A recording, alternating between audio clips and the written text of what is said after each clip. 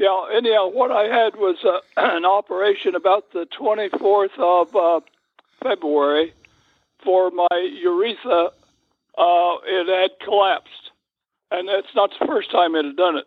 And it's collapsed several times, and so they were what they called removing the strictures of the urethra, which they've done. And it sort of worked, but it probably will fail again. It seems to fail pretty often for me, where that I can't urinate. Anyhow, they did that, and they also had material that they saw in the bladder.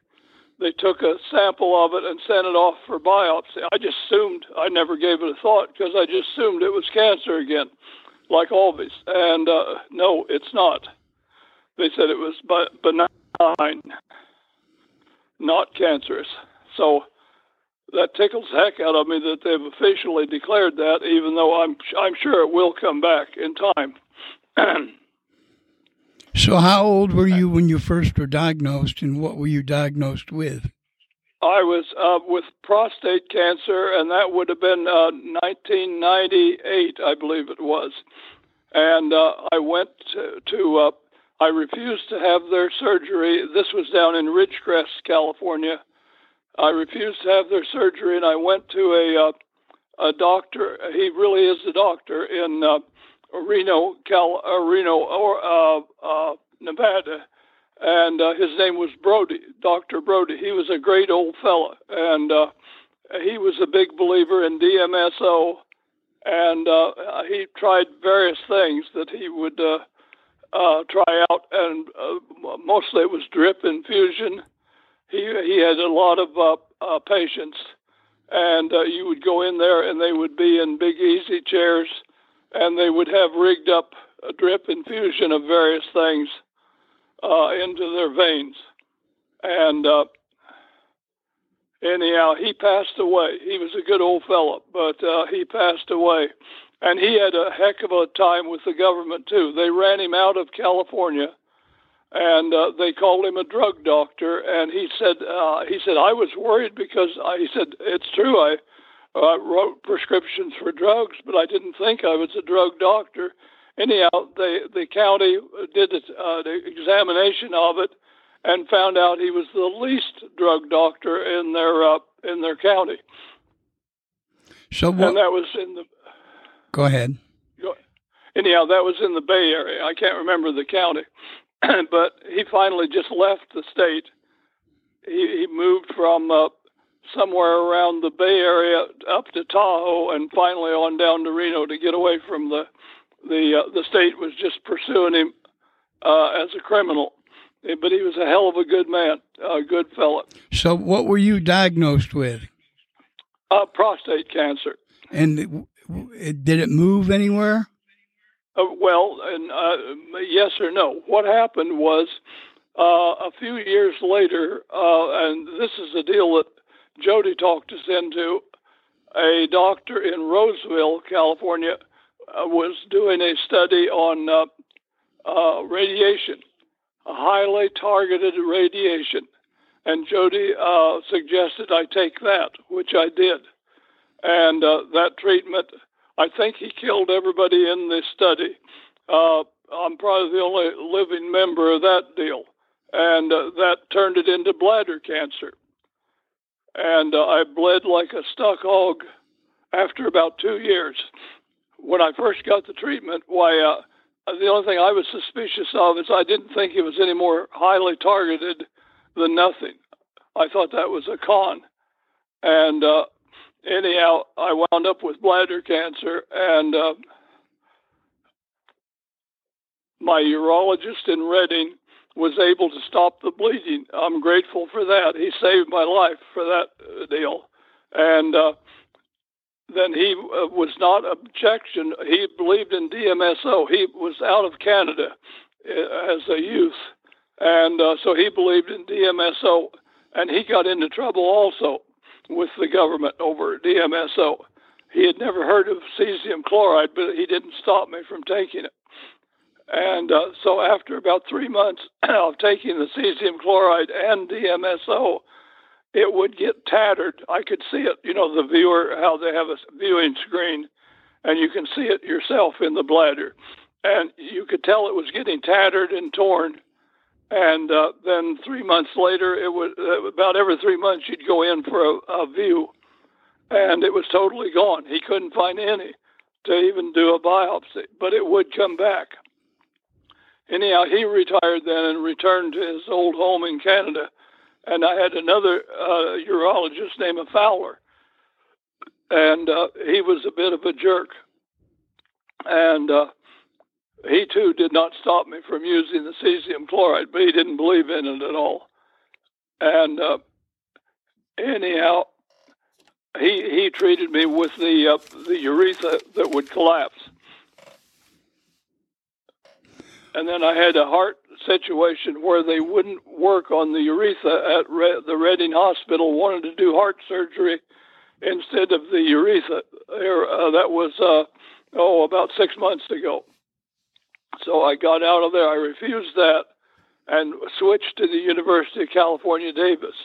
They're great people. And they determined I did not need the heart surgery. I might need a replacement valve, which they can do without open chest surgery, maybe in a year. They'll see. They don't even want to see me for months in regard to the heart. And then in regard to the bladder cancer, they just did what they called the urethra, what do they call it, Joyce? Section stricture, remove the strictures. I don't quite know what that means, but that's the way they worded it. You remove the strictures of the urethra where that I could pee again. Did not need a catheter. How old were you when you were diagnosed with cancer? Probably 67. How old are you now? 84, almost 85. Wow. Did the doctors give you a good outcome with your bladder cancer? They didn't really. I'll go down in 3 months, and that'll be the first that I've seen the doctors since Joyce saw them. The doctors came in to see her in the waiting room, but I haven't even talked to them since the surgery. But they're pretty good fellas, and so you're doing well now, right? Yes. Other than I'm still puny. I'm weak, but I've been for several years. I don't think maybe I'm not gonna get any better that way. Just puny is the word for it, I guess. And but yes, I feel good. No pain. No pain at all. Are you out of breath much? No. I don't have hardly any symptoms of that heart deal. I had a little heart seizure shortly after Christmas, and but I've never had any real pain. I only felt it in my upper arms. It was like someone was doing a blood pressure test. You know, the collar they put around your upper arm. Yeah. It felt like that, only more intense. And I've never had real chest pain or shortness of breath or anything that way. Well, that's good. Yeah.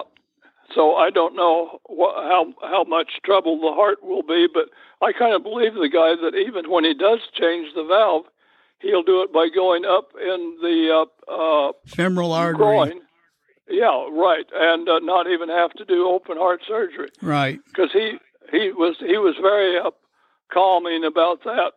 At Reading, they really gave me a sales job to have the open heart surgery, and I don't know anything about the heart or medicine, but I know a sales job when I'm hearing it. You know, I've been in business for years, so I know when somebody's intensely campaigning for their desire. And anyhow, I got out of there, thank heavens. And Davis is a whole different world. They make recommendations, but they aren't really selling you anything. They're pretty good people down there. Jody took this product in the past, didn't she? Yes, what she did, she took it very sparingly, and she's not a believer in it to speak of at all, just because we keep promoting it. But when Tim was it looked like he had the cancer again. She put it on his head, rubbed it on his head, along with the cesium chloride and DMSO, equal strength, with a spray bottle. And she would put it on, and that was just for a short while. The doctors were saying it looked like the cancer had come back. What were the deals they could see, Joyce? A lot of little something. Yeah, all through his brain, there was a lot of little things they could see on their scans. Little lights, like little lights. Yeah, like little lights, she's saying. And they decreased. They had stopped to a large extent when she went back in with him, and then they said he doesn't have cancer after all. So the cancer had not come back, but he had had a stroke, and it darn near killed him. Yeah. And so I don't know what the outcome's going to be for Tim, but anyhow, the doctor did say, but those little deals he could see in the brain had ameliorated quite a bit. Say it was quite a bit better than it had been. And he says, that puzzles me because things like this never get better. And so Jody and Tim just looked at one another and didn't say anything. But they were, both of them, thinking it's been the cesium chloride and DMSO that has made it better. Oh, that's great. Yeah. So yes, she's willing to try it again. And like I say, in fact, that's where we heard of DMSO was up at McMinnville, Oregon. She went to college there on a scholarship, basketball and track. And all the athletes up there at McMinnville dose themselves regularly with DMSO over any kind of an injury or strain or burn or anything. And so that's how we, as a family, got onto DMSO ourselves. Well, that's good. Yeah, and of course I knew that my ancestors would soak themselves with coal oil if they got hurt, which really is the same thing, a weaker version of the same thing. Well, I appreciate you sharing this with us. There'll be many people I'm sure will benefit. Yeah, it's great stuff. When I buy it at the Feed and Grain, the guy says he hears so many stories. People just pour their stories into him about how it's good for anything and everything, and good for things they didn't even know were wrong with them until it stops it. Well, that's great. Yeah, so he's a big believer in it, and so are we. So who is this you're saying? Oh, the Feed and Grain, the guy at the Feed and Grain store. Oh, okay. The guy I buy the DMSO from. Oh, okay. All right. Well, okay. Thank you very much. You bet. Well, thank you, by golly, for all the years of we've had good results, and we hope it lasts a while longer. Well, we'll hang in there. Okay, you bet. Yeah, thanks again. Thank you. Bye-bye now. You bet. Bye.